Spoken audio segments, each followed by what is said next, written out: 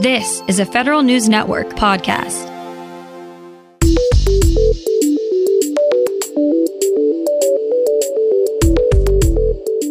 Coming up on today's Federal Newscast, the Navy has started discharging sailors who choose not to get the COVID-19 vaccine.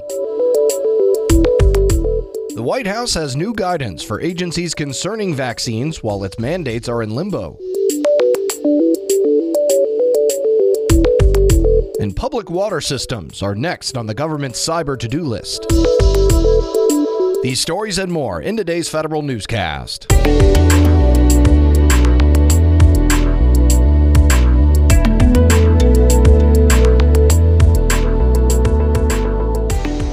Welcome to today's episode of the Federal Newscast. I'm Eric White. The Navy has started firing sailors for refusing to get vaccinated. Federal News Network's Scott Maucione has details. The Navy released 23 sailors for not getting the mandatory COVID-19 vaccination. The sailors marked the first in the service to be terminated for refusal to get the shots. Active duty sailors were supposed to be fully vaccinated by November 28th. The Air Force and the Marine Corps have already started firing recalcitrant service members as well. The Marine Corps has kicked out more than 300 troops since the deadline passed.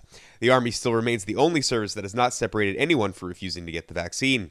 Scott Maucione, Federal News Network. The Navy Reserve expects to discharge about 2,000 sailors for refusing the COVID-19 vaccine. The reserve component is about 95% vaccinated, but Vice Admiral John Mustin, the chief of the Navy Reserve, says he expects a large number of the remaining members will need to retire or be involuntarily separated over vaccine compliance issues. None of those separations have happened yet. The Navy is shortening its isolation periods for sailors who are sick with COVID-19. Under the new guidance, sailors will only need to quarantine for 5 days if they are sick, and then wear a mask for another 5 days after symptoms resolve. The policy is similar to what the Centers for Disease Control and Prevention released at the beginning of the Omicron spike. The Navy has seen multiple outbreaks on its ships, sometimes hindering their operational capacity. The Safer Federal Workforce Task Force is telling agencies to start asking employees whether they're up to date with their COVID-19 vaccines. The task force says that includes a COVID-19 booster shot or an additional primary vaccine dose for individuals who are immunocompromised. The task force is also telling agencies that employees who come into close contact with a confirmed COVID case can take weather and safety leave if they're unable to telework, but employees should use sick leave, annual leave, or other forms of earned paid time off if they're confirmed or presumed to have COVID and can't telework. Agencies are seeing benefits from bringing in private sector technical and scientific experts for short-term assignments, but it's unclear how often they're taking advantage of this personnel mobility program. The Government Accountability Office reviewed 4 agencies, DoD, GSA, NASA, and Energy, and found these private sector experts accounted for less than 1% of their workforces. GAO also found OPM does not have complete or accurate data to track the mobility program use, so it's unclear how often agencies are using it to address critical skill gaps. New companies are joining a signature public-private cyber partnership. Federal News Network's Justin Doubleday has more on that. The Joint Cyber Defense Collaborative has 6 new members. Tenable, Juniper Networks, SecureWorks, IBM, Trellix, and Splunk all joined the JCDC this week. The program is run out of the Cybersecurity and Infrastructure Security Agency. It launched in August as a place where agencies and industry can share information about cyber threats and plan out the response to critical incidents. CISA Director Jen Easterly says the JCDC has played a crucial role in helping the agency respond to the Log4j vulnerability. Justin Doubleday, Federal News Network. The Biden administration is looking to shore up cybersecurity in the water sector. The Environmental Protection Agency and the Cybersecurity and Infrastructure Security Agency will lead a new water sector action plan. EPA and CISA will work with water utilities to deploy monitoring technology on their industrial control systems. The agencies will also work with utilities to share information about cyber threats and incidents. The new focus on water systems follows similar initiatives for electric utilities and natural gas pipeline operators. The State Department says its worldwide email outage yesterday is not tied to malicious activity. Federal News Network's Jory Heckman reports. Several sources confirmed the State Department sent a bulletin to employees Thursday morning notifying them that the agency was experiencing a worldwide email outage and that it was dealing with issues from a Microsoft patch meant to fix general bugs.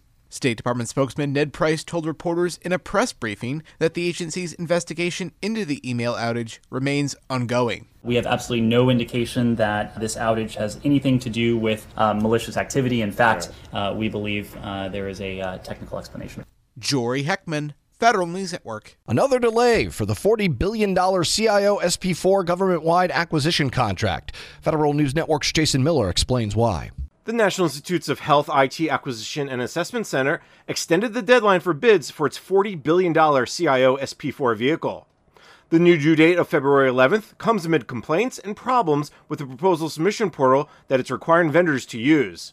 NITAC required our contractors who previously submitted proposals in August to resubmit bids through a third-party portal by today at 5 p.m.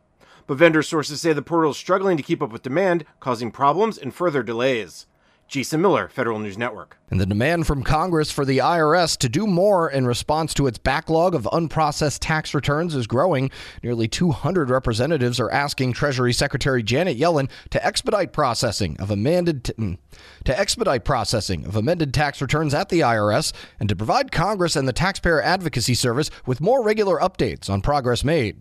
Lawmakers also asked the IRS to halt automated collections and to only resume collections until 90 days after the end of the filing season. You can find more information about these stories at federalnewsnetwork.com. Search Federal Newscast and subscribe to the Federal Newscast on Podcast One or Apple Podcasts. I'm Eric White.